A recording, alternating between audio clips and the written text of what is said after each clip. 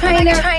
Yo, this is Justin Bieber. Hey, it's Ariana Grande. Just the Interviews, a Zach Sang Show exclusive podcast. Hello, beautiful human. We have Dan here. Hello. And we have Billie Eilish hanging out in the studio. All right. What's good? What's good? Yeah. What's good? How are you? I'm doing good. Yeah? Mm-hmm. How would you, okay. A lot of life obviously happening. Pretty fast, would you say? Or are these big moments happening in slow motion for you? It's kind of that. I mean, like, everybody's saying it's happening really fast, and I guess it is, but I don't know, because would you say it's happening fast? I don't know. But, by the way, your mom is the sweetest human. My mom is laying in a beanbag as of now. It was comfortable. I'm so happy that you're comfy. I'll send you one of those too. We connected on candles. Yeah, we did. I walked in, I was like, ooh, it smells good in here. And then we started talking about Christmas trees and stuff. They have a Christmas tree in this room. Yes, we do. I don't know if you know, but it's a little sad, little fake, little white Christmas tree in the corner. No decorations, no lights. There's a ukulele blocking part of it, so I can't even see it really. We're festive all year round. There's like a thing at the top. I don't know why. It's like a. That is a bow or a ribbon. Oh, that's a ribbon. Mm-hmm. Yeah. He looks like a dead animal. Anyway. But you love Christmas. I do love Christmas. There's a special place in your heart for the season. Mm-hmm. And obviously smells, your mom was saying, connected to memories. Yeah. Do you have a vivid sense of memory? When you think of things and you kind of like dissect your life, do you remember every little thing, or do you remember in like kind of broader strokes? For certain things, I remember everything. But then there are some things I don't even almost remember. But smells actually are like kind of the reason for that. So yeah. If I have, if something happens where there was no physical or there was no smell or there was no like texture, because I have synesthesia, and it's less like regular synesthesia. It's kind of like synesthesia with every single thing in my life. And if you don't know what synesthesia is, for anyone, it's basically when one sense triggers another sense in your head. So like, for instance, maybe every day of the week has a certain color.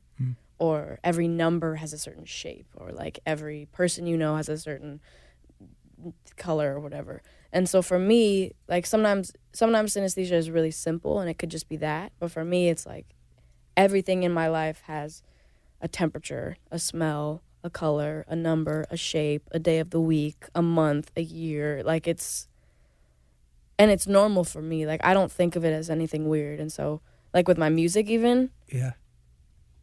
That's how I make music. That's how I come up with my visuals. That's how I come up with like artwork and the track listing and the like everything about everything. It's weird. So with this album, let's just pick a random record, Bad Guy. What do you see when you hear that song? Like how is synesthesia connected to that? And what sense does that trigger? Well, the thing with synesthesia is that it's like there's really no explanation for why you feel whatever you feel about something. So, like, for instance, like, Bad Guy, I think of the number 7. I don't know why. I think it's because Bad Guy is yellow in my head and the number 7 is yellow. And the ending of Bad Guy is this, like, red part in my head. Like, it's red.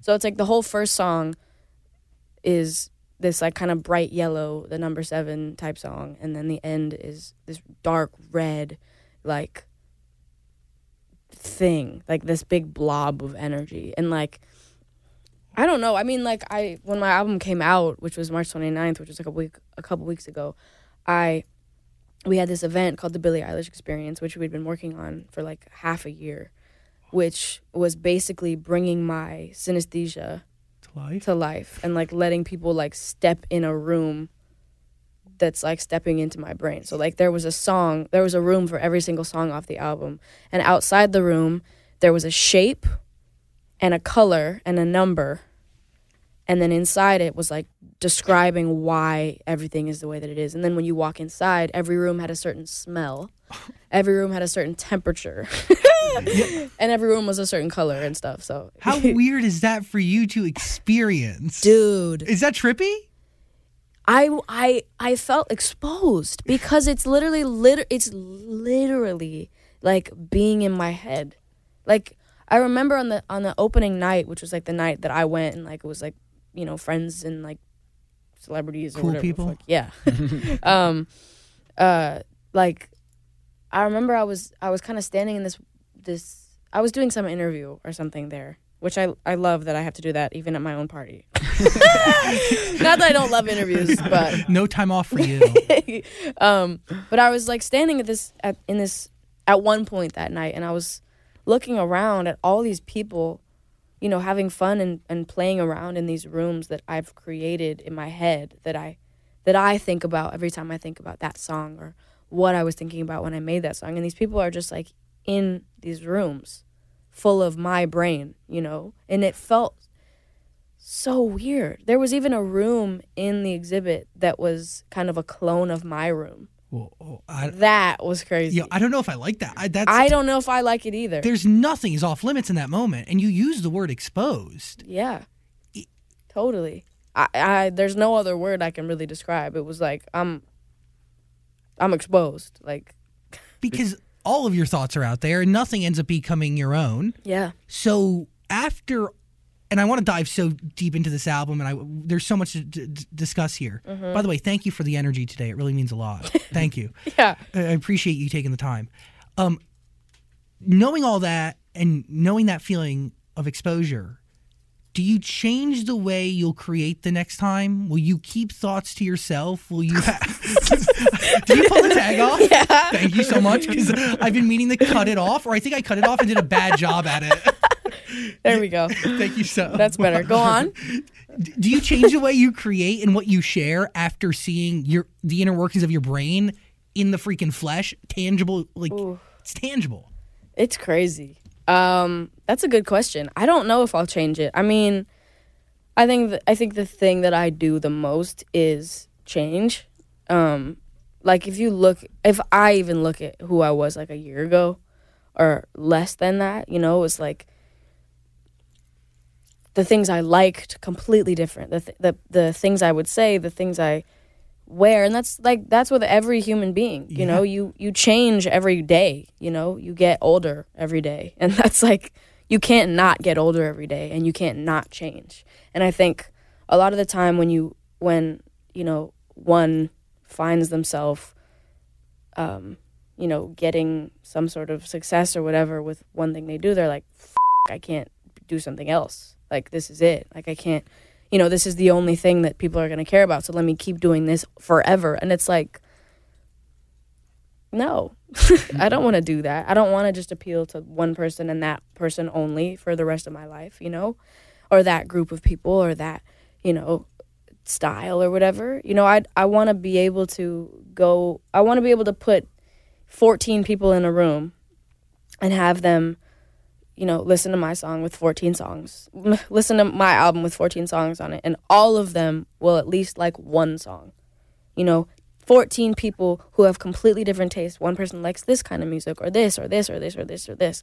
And every single one, I want them to be able to like at least one song. Even if they hate everything else. If they like one thing, that's what I want, you know? Because I want everybody to be able to love something. I don't want it to just be like, only people who like this will like this artist. So what is the Billie Eilish genre? Is it your voice? Is it who you are? Is that the common thread? I guess. I guess it's who I am, you know? I don't even know. I don't be knowing. I don't be knowing. If anybody knows, tell her. Honestly. I mean, I think that's up to the listener, for real. Like, it's just like, whatever you think it is what it is. So that's a real goal of yours moving forward. You want to be able to create an album that has a song that appeals to all different likes and tastes. Yes.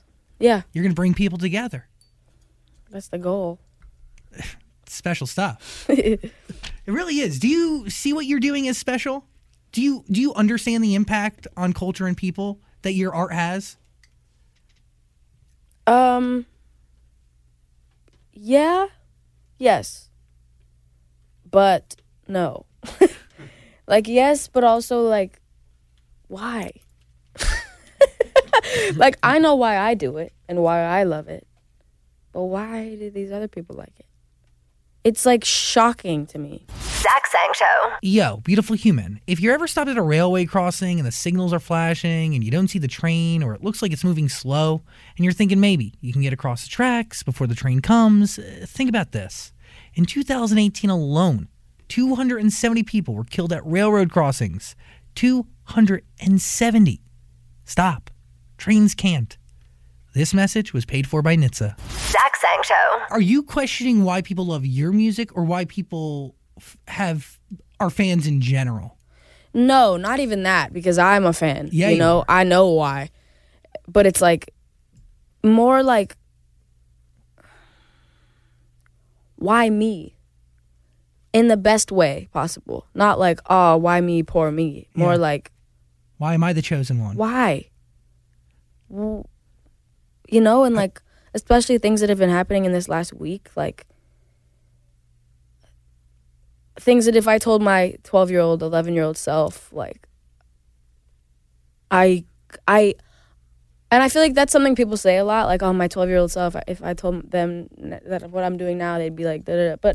But it's like I can't even almost fathom telling myself that then about anything that's been happening recently. And, like, my mom can vouch for that, because if I was told then about the things that have happened and where I'm at right now and, like, the things I've seen and the things I've done and the people I know and everything, like, I don't think I would be able to breathe, honestly. I don't think I would be able to breathe or move or do anything at all.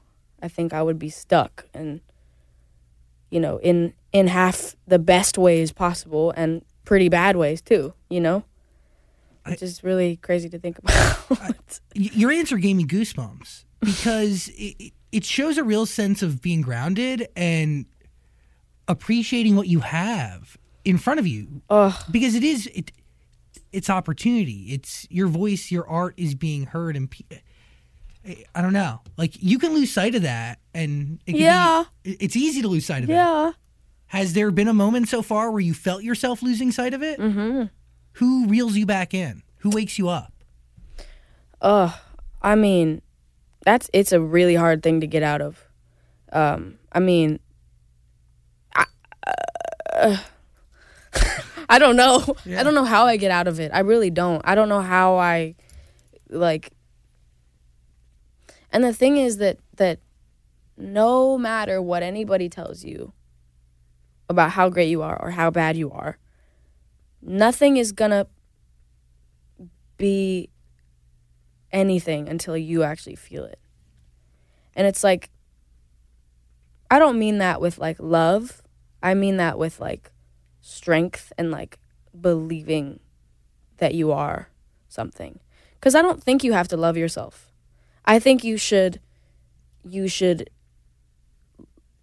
know, have love for yourself, but I don't think, like, there's a whole thing about, you know, make sure you love yourself before anyone else, and you do this, you know, everyone has to love yourself, or da-da-da-da. And I think it's great to love yourself, and you should take care of yourself, but I don't think you need to love yourself to be able to do things in life. I think as long as you're there for yourself and you respect yourself, that's what it is. I don't think you need to, you know, I don't know. I think it's just such an overly said thing that everyone has to love themselves. And I think, and I don't mean don't love yourself. No, I just mean there's this weird kind of thing that people are now, like, made to feel like, oh, if I don't love myself, I can't do anything, or I can't love anyone. And it's not true. Sometimes you need other people to make yourself love you. If you're stuck with yourself, it's like, what the I can't do this shit. This annoying, you know? But it's like, if you just, I don't know. No, it's the truth. Because loving yourself is a process, right? And I think through new experiences, through loving somebody else, through going through life, you then learn to love yourself because you learn new things about yourself. Exactly. But you can't hold yourself back from taking on new challenges and living life and waiting for the day that you're going to start loving yourself, because loving comes as you go. Exactly. You can't just randomly, you can't meet somebody and love them before you know them. I mean, you can, but it's not like, you can't expect that to happen. And so you can't expect that to happen with yourself. You can't just be like, okay, I can't do anything until I love myself. That's not going to help you at all, especially if you really don't love yourself. That's really not going to help you. And it's like, I love myself. I really do. But I also have a lot of issues with myself. And the only way I'm going to,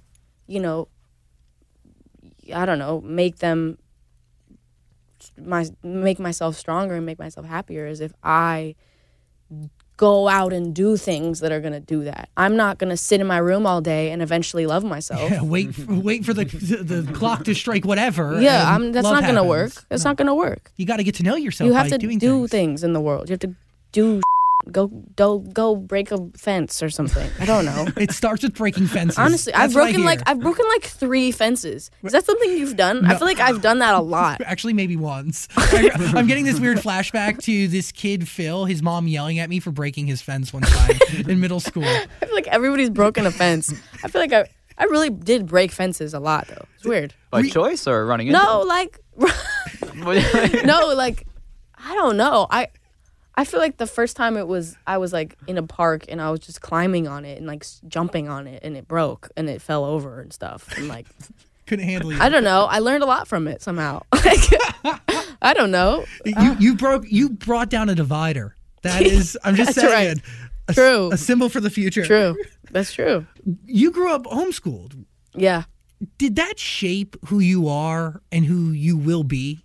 Because it had to have, right? Yeah. Okay. What's the biggest lesson you learned from being homeschooled and having to be a self-motivator, having to spend all this time with your siblings? Did you teach yourself? Did your mom teach you? Yeah, my parents taught me. But I mean, listen, I have never been to school, so I can't tell you why it's better or worse than school. I can't tell you that, it's different in this way or it's different in that way because I've literally never been in a school. I stepped foot in the first high school ever that I've ever stepped foot in like a week ago. Oh my God, how'd it feel? Felt like a movie set. I was like, ugh, where are the annoying high school actors? Like, where are the jocks at? Where are the jackets with the writing and shit? Show me a nerd with suspenders and tape on the glasses. I literally, like, it was really fun because I did a show at this like Cleveland school. I don't know. I don't know, but I did a show there and I stepped foot in the like hallway and I was like ugh.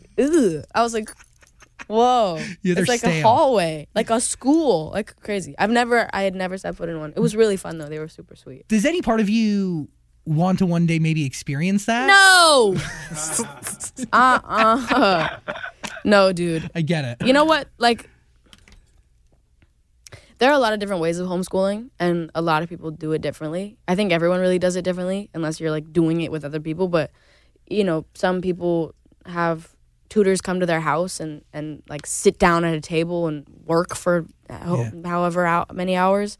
Some people have like classes they go to, or they have a certain teacher, or they have their parents give them homework and stuff, and then they sit and they do it, and I don't even know. And then there's like people who do like no school, where it's literally just not school. Yeah.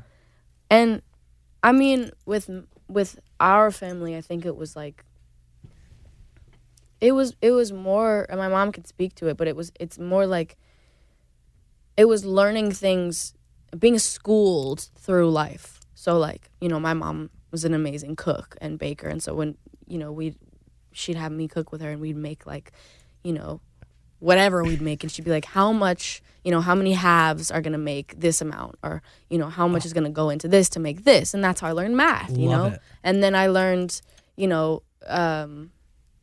and then my dad is like a carpenter kind of, and he would build things, and he would say, how wide does this have to be if we want it to do this and this and this. And that's how I learned, everything that I learned was through things in my life, which is more memorable because it's actually telling you why it's that way. I feel like there's so much in school. And again, I've never been to school, so I can't say anything, but I feel like, right. I'll tell you. From what I've seen is there's a lot of memorize this, and you kind of say why, and they don't tell you why. This is, you just have to do it, and that's that, and this is the answer, and there's no reason for why it's the answer, but this is the answer, and remember that. how are you supposed to remember something if you're not given a reason why? Exactly. None of it's attached to life. Nothing is practical. It's There's nothing to grasp onto. You know how there are like ways of memorizing things? Like you have to like, you know, if you want to memorize a number, you think of, you know, like the alphabet. There's a song for it so that we can memorize it. You know what I'm saying? Like, we're not just like A, B, C, D, E, F. How are we supposed to memorize it if we don't know the song? You got to sing it. And honestly. And you're going to know math because you did it while you were cooking. Because I did it while I was cooking, so I understand why. You know, I'm learning about where things are now from driving. I'm not like, my mom isn't like, when I'm little, pointing to things and saying, this is here, and this is here, and this is here. And I'm like, how am I supposed to know what any of that means if I don't go? If I don't, you know, live it, do it, you know? I don't even know. Your mom also taught you how to write songs. Is that true? Yeah, she did. And my dad taught me how to like play instruments and Whoa. So the two of you and Phineas learn at the same time? The same time, 4 years apart. same age, yes. Right? Yeah. Got it. So yeah, because you grew up watching your brother play in a band, but you wanted to be a dancer. Mm-hmm. I grew up with your type of person. Were you into dance? Like, did you do it competitively? I did, actually, yeah. Yeah, you give up a lot of life for that. Yeah. Give up a lot of healthy working limbs, too. I was a tap dancer. I was, too! Yeah.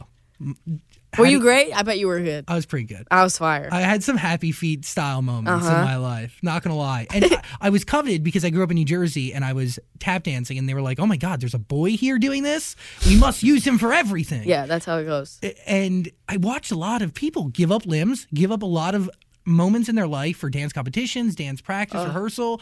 But you understood commitment from an early age because of how much that took. Yeah.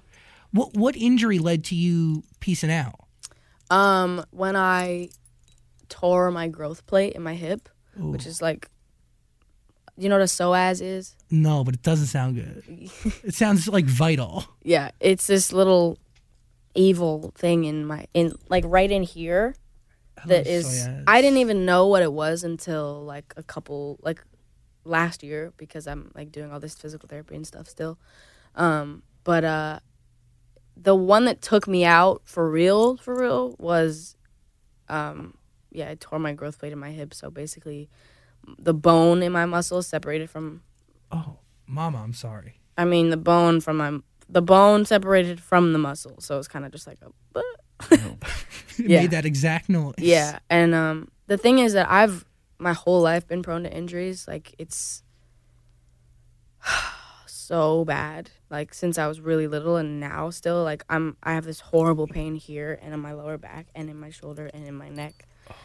And I don't know why, dude. I'm like 17 and my body is like broken and it has been for what? I am very flexible. My back is like and that is, your mom is 100% right. You do all those, like when you walk around on your freaking legs like a backwards crab. Yeah.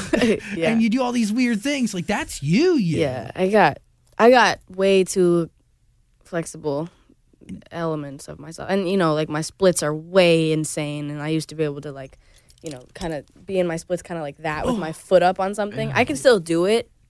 But don't. But I'm not going to. But like, you know, I've sprained this ankle like 6 or 7 times. I sprained this ankle like twice. I had tendonitis in this foot. I woke up with it. Nothing even happened.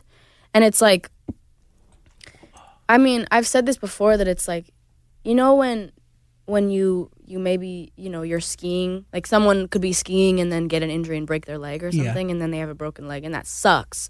But at least it was from something. My injuries. Your injuries.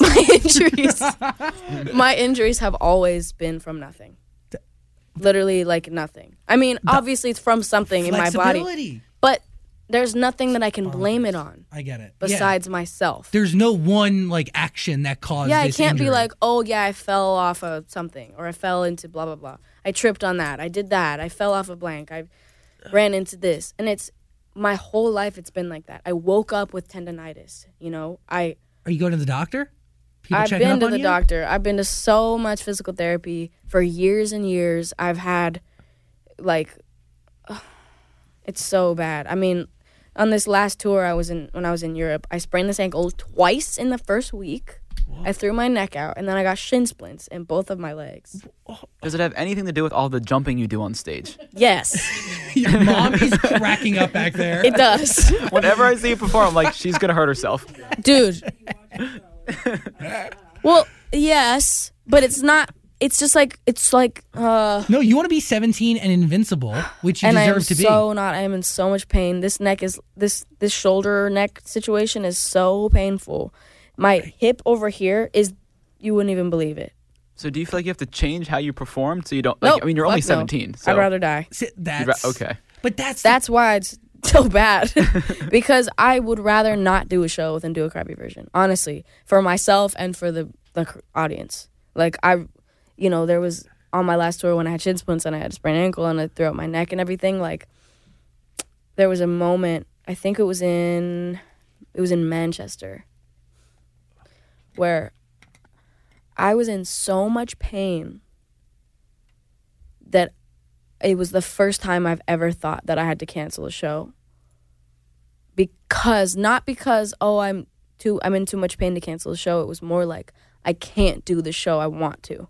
I can't give you the show that I want to give you.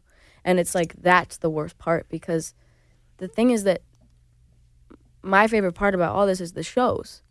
And that's the only reason I do tour. Trash. But it's great, though, because I love shows. So that's why I do it, is for the shows. But then it's like, if I can't do the show how I want, then it's just a very bad, dark place. because you don't want to let yourself down. I do not want to let myself down. I will beat my ass if I let myself down. But that's also attached to you feeling like you let the audience down, right?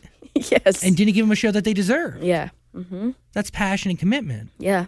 You understand what's on the line. Yes. What is on the line?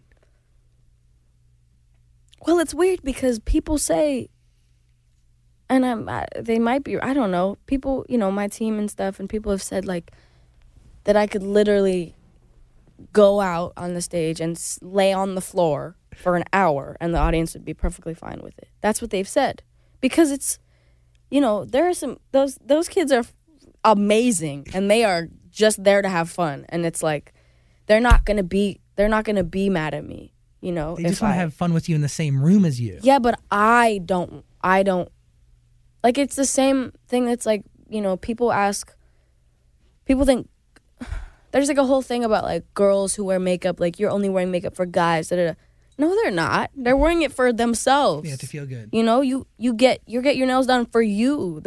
You get your makeup fire and looking sick as hell for you. You're not doing that for anybody. I don't dress for anybody. I dress for myself. I look the way that I look for myself. I'll spend a whole day alone in a house and I dress the way that I dress. Still, No. I wear all the chains that I wear alone. Just this massive echoing clinking of you Yes. in the house walking around. This is for nobody but me. Just trying to do chores. Yeah, and as much as my shows are for everybody else, they are also for me. Yeah. And it is my happy place, and it is my, peace and joy, and I don't want to f*** it up. I don't want it to look stupid. I get it. You say these shows are like everything, but you posted before the Europe trip, like, I don't want to go or take me home, whatever, on Instagram. True. So is it, what is it? Do you love it? Do you hate it? Is it a combination of both? The shows aren't even a question when I'm saying I want to go home. When I want to go home, it's because of tour, because that shit is rough. And also I was injured, and then it's like, I'm on tour, not even doing the show I want to do, so it's just a bunch of miserable shit at once. But the main difficult thing is like leaving everyone that you love, because it's like, when I feel like people don't really think about it the same way, because like, when someone goes off to college, it's like the saddest thing in the world. Yeah. And they're all like, they pity themselves forever. And they're like, oh, my best friend is at college. My girlfriend is at college. My boyfriend is like, I'm gone for like all of the whole year, basically. Cry for me. Like, but no, don't cry for me, because I'm not trying to pity myself, because it is fire.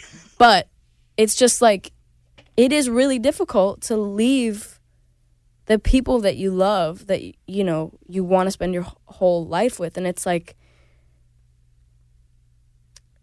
I don't know. It's also like, when you're gone, everybody gets used to you being gone. Life does not stop. Yeah. And that's how it should be. You know, it's same with when people die. You know, you can't just mourn for the rest of your life. You can keep it in your heart and you can keep it in your head, but you can't let it ruin every single thing in your life. And nobody should. That's how it works. Everything has to move on. When someone dies, when someone moves away, when somebody leaves or, you know, isn't like breaks up with you or whatever. The whole thing about life is you have to move on. You have to let things be the way that they are and try to be as happy as possible with the circumstances. But it's like,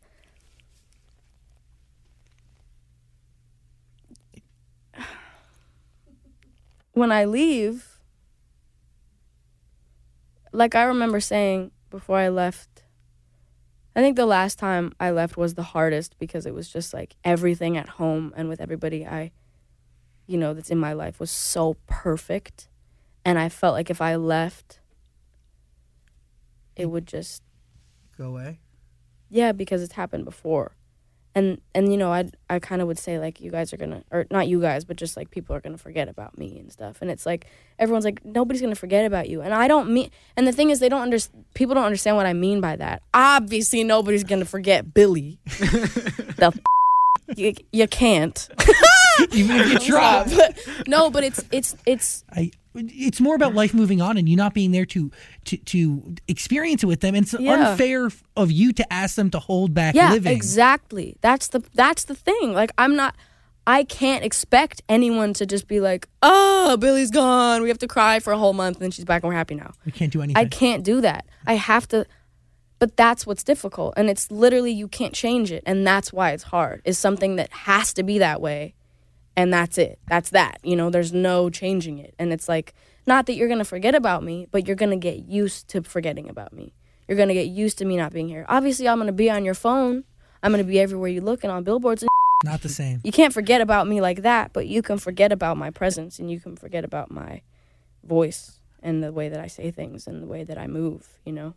That gave me goosebumps because the one thing that I've seen true with a few of my friends who are in the same business and have to leave for those lengths of time, doesn't matter how much money you have, it's a really hard problem to fix. You can't fix it. No, it does. You could have all the money for all the private jets in the world and be able to fly people in and out. It's still not going to be the same. It's not, and it's like also other people have to do. Yeah, they can, that Other people have a job. As much as this is my job, other people have a job. You know, even for the summer tour for the U.S., like, I'm taking as many friends as I possibly can. But it's like, because I literally told my team, I was like, I can't do this. Without it. I can't do this. Because it's not, I'm unhappy doing this without the people that I love. Because I've also always been the kind of person that needs a group of people with me all the time. Like, I like traveling in a pack of people forever. I've always had, like, a friend group. I'm so never right a there with good you. friend group, but actually. But a group. But a group. I mean, there was, like, a point where I had a good one, maybe. And, like, right now, I think I do. But it's, like, or it's, like, people that I just, like, with and that fuck with me, I think. So it's, like, it's raw.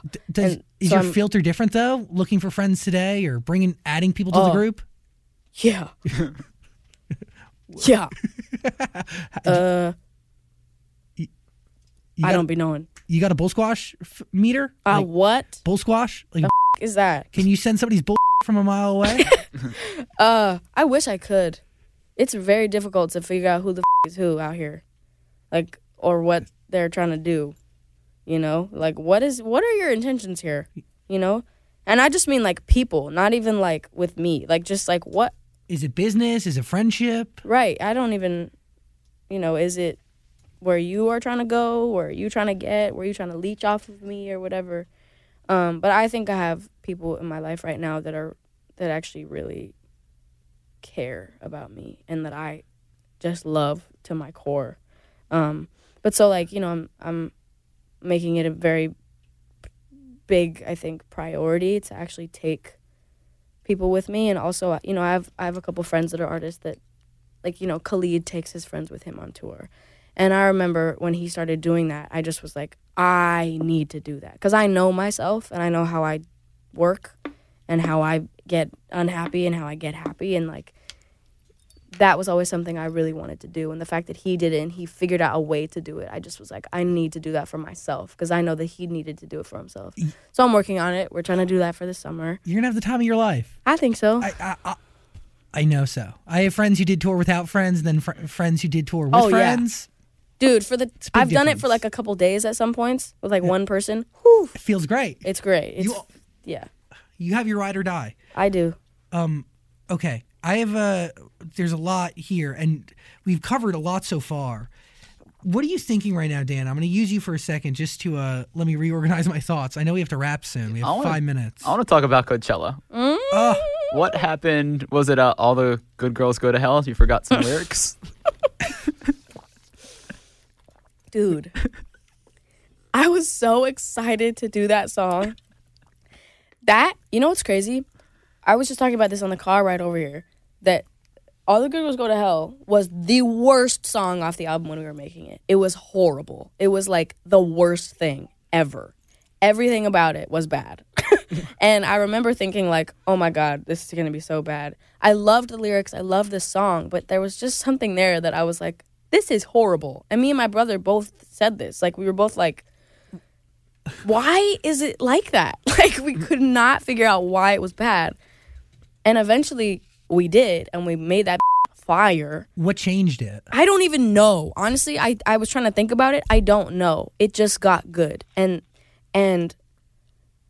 I've been so excited to do it live since we got it to that point. And it's like one of my favorite ones now because it's like that chorus on the two, they're like, oh my God.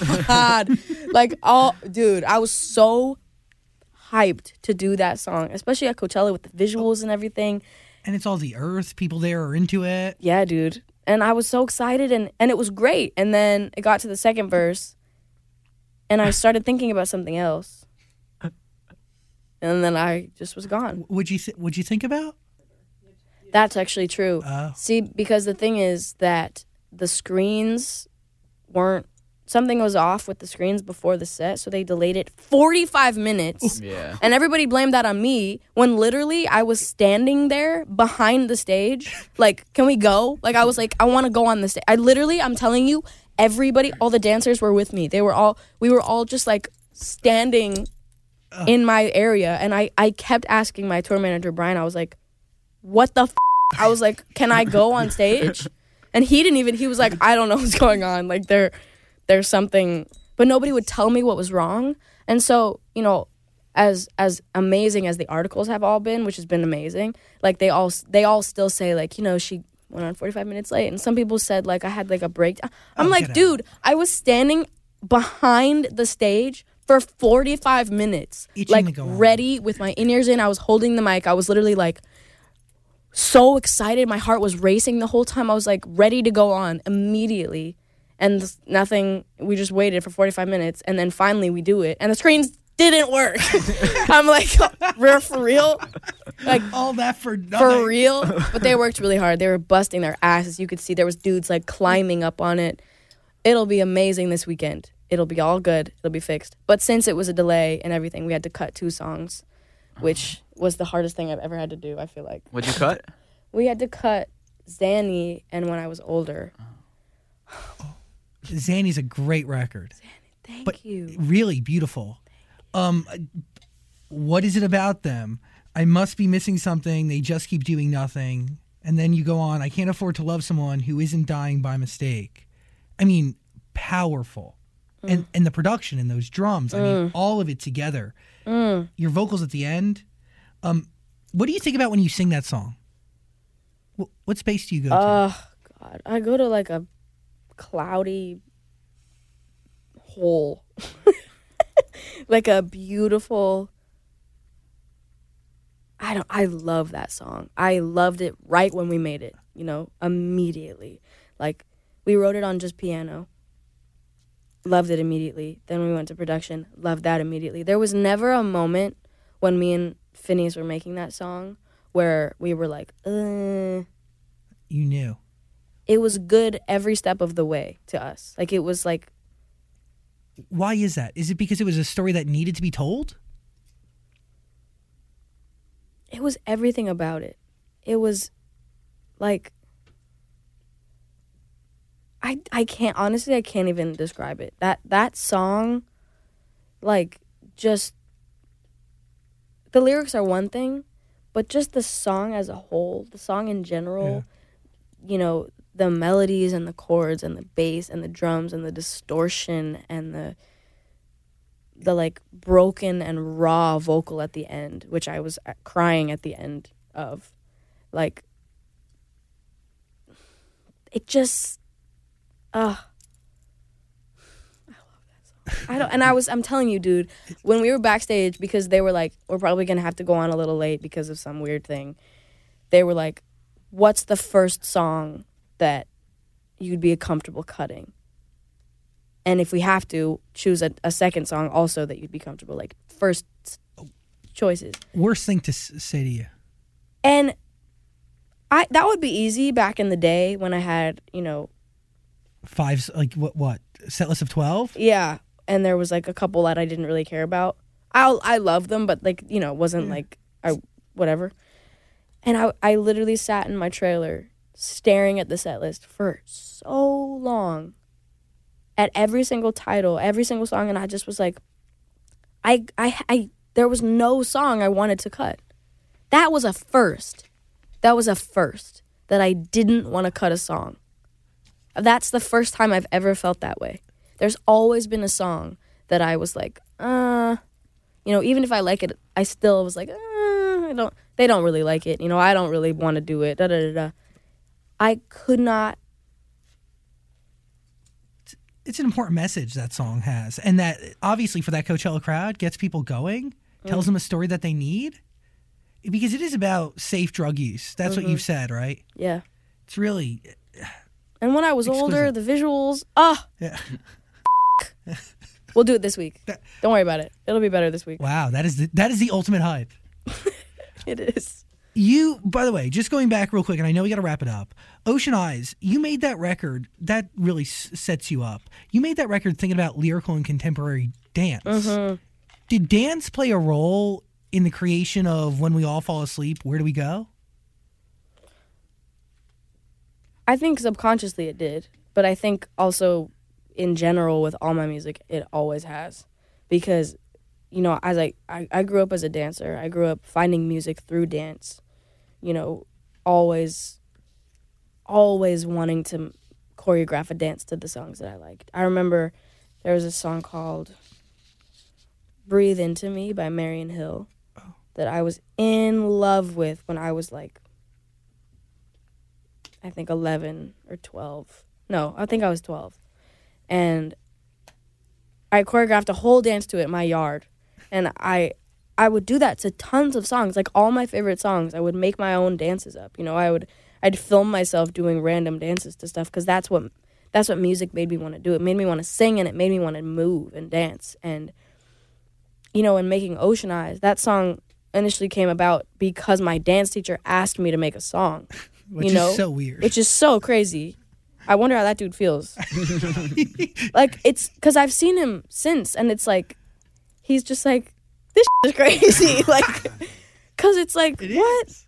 That, you know, into, I don't even know. And I think, like, you it's not a real song if you can't move to it, if you can't dance to it. Is there something special about your parents' house where you created this album? And is that something that you never want to change throughout your creative journey? The house? Yeah. Because you make the songs in your house, right? Yeah, I do. Yeah, it was until a little bit kind of recently because some creepy stuff has been happening because sorry. people know my address. I'm really sorry because there's memories and there's energy in that house. It's really, really that's not fair. Yeah, it's not fair at all. Especially because it's like, it doesn't matter. We don't have to go into that. Yeah. But no, that house is like my house. Like that, it's where I've never moved, you know? I grew up there. That's where I did everything. That's where I lived. Obviously, I've never not lived there. That's always been home, always. And we've always made everything ever in my brother's little tiny bedroom, you know, right next to my bedroom.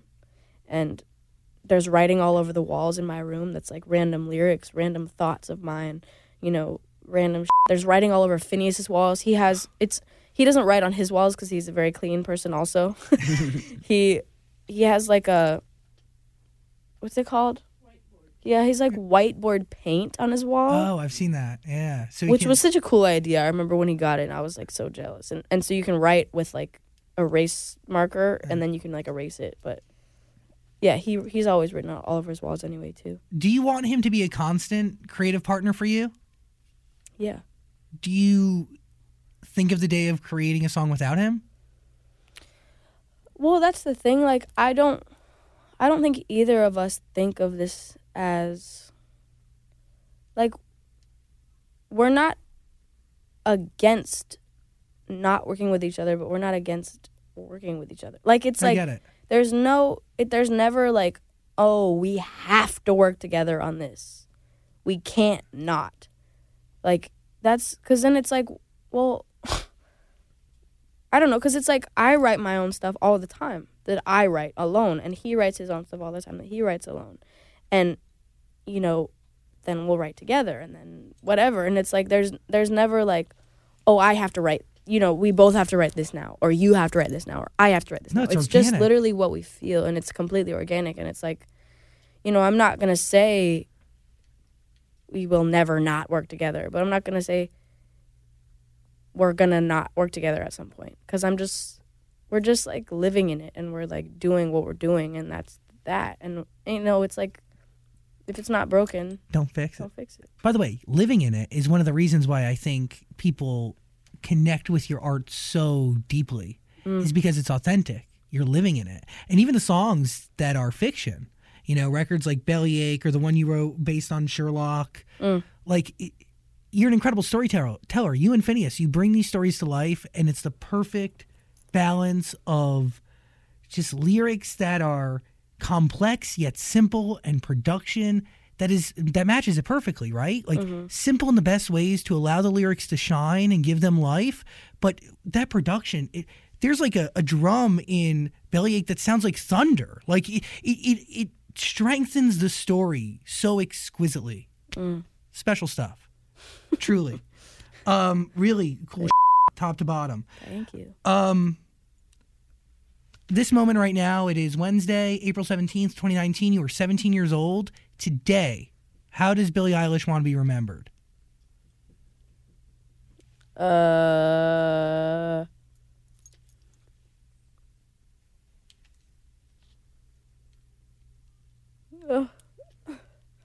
those nipples on that shirt? No, they're beards. They're what? They're beards. I brought in. Those look like crazy hairy nipples. I wish. I have a boob lamp though. You do? Yeah, it's a lamp that's covered in boobs. That's sick. I want one. I'll send that to you too. That's hard. Yeah. What do I want to be remembered for? You don't need to answer it if you don't know. I don't know. I don't know. You can come back to me later. I really don't know. You excited to turn 18 later this year? Yes. But also no, because it's cool to be young. Not like it's cool to be young, but like it's like, you know, you're an adult for so long. Yeah. And you're a kid and it's like done, you know? It's weird. Like, why isn't it half and half? That's what I don't understand. Why aren't you a kid for half your life and then an adult for half your life? You know? Because you're only a kid for like, I don't know when the kid cutoff is, but. Different for everybody. That's true. Would you say you're an adult now? My life is. My life has been an adult. There's definitely. There's a kid screaming outside. That is so weirdly timed. My life has been an adult's life for like 3 years, so I don't know what you expect. I don't know what anyone expects like me to have like I don't know. It's weird. Dude, you keep living you. You can't do anything else. I am in a dream. I don't think you're really living you. You cut back on those Instagram stories, the funny ass ones. Like what? You used to post some funny things on Instagram like a year ago, and it seems like you've cut back. I have. Because the internet be saying some dumb shit. I'm like, I'm going to keep this funny shit to myself. You don't deserve it. Honestly. This is for me. No, for real. Like, the internet doesn't deserve my funny ass. For real. They don't. Some on there. Sheesh. God, I make one joke and it's like, jeez. She's crazy. She's toxic. This is a horrible person.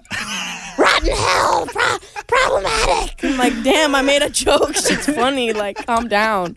I literally deleted Twitter because I made the funniest joke. The funniest joke. I don't even regret it. People dragged me for like months. What was it?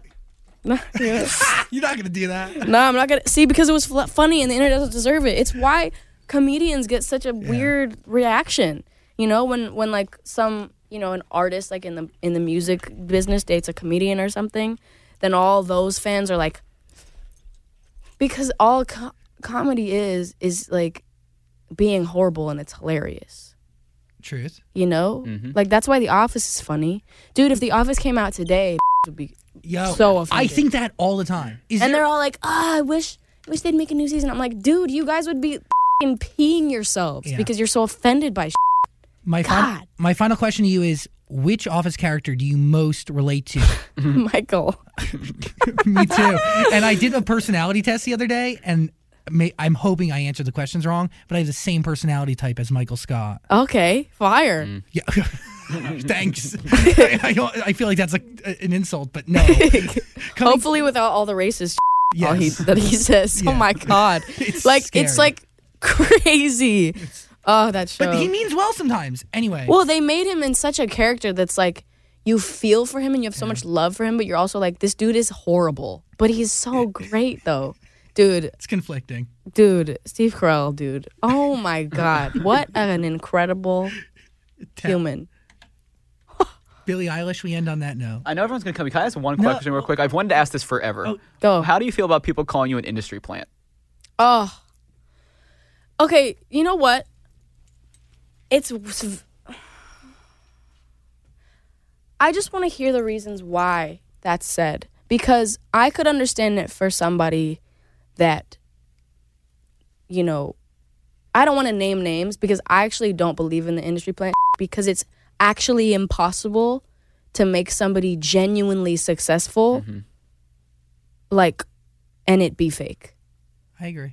You can get famous and it can be fake, but you can't actually have people love you and like cherish you and have art that's really good. That's it. You can buy the idea of fame. Yeah, and I understand the like, what's the word, the phrase or whatever. Yeah, the term, phrase, whatever. You know, it would make sense if my mom was some like crazy famous, you know, model or actress or singer or something. Then it would make sense to me. Yeah.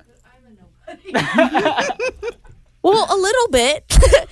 I love my mom, and my mom is insanely talented and an amazing actress and an amazing songwriter. And I learned how to play music and how to write music from her. I learned from my dad how to, you know, play the piano and play the ukulele, but they're nobodies. I love you, Mom, but you agree. We've talked about this before because where's the plant? Yeah, where's the Where's the seed, bro? Where'd you put it? Like, I'd love to be an industry plant. I would love to have not worked hard for this. I would have loved that, you know, to not do anything.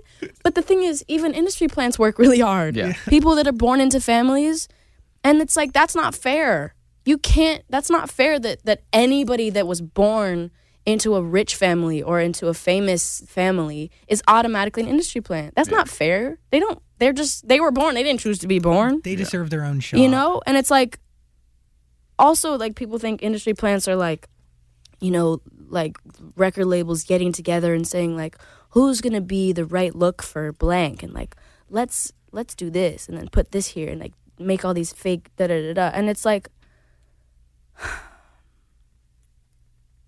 you couldn't do that if you tried. You can't do that. And I don't think you can fake what you're doing. No. You can't fake raw. Yeah. And it's like, I respect everybody's opinion. Go ahead and think I'm an industry plant. I'm fine. I'm doing just fine. But it's like, it's just weird to me. Because it's like, it doesn't. I was going to say something and it was going to be great. I don't remember what I was going to say, though. They're gonna kill me in the corner if I don't. I know wrap they you are. up. He's doing this. He's been doing this for like 40 minutes. I know. What the f was I gonna say? While you do that, I'm gonna tell everybody. Listen, when we all fall asleep, where do we go? It deserves your ear times 1,000. It does. I with you, Billie Eilish. Thank you. Thank you for giving us time and energy and fucking with us. Do you remember what you wanted to say? Final I'm thought? gonna remember it like when I leave. Okay. And it's gonna drive me insane. Hold on, just give me a second. Okay. It's about the industry plant. Ah. Yeah, call I could us. call it in. Billie Eilish, everybody. Love. Really. Love you deep. Thank you. Thank you. This podcast is part of the Zach Sang Show podcast network.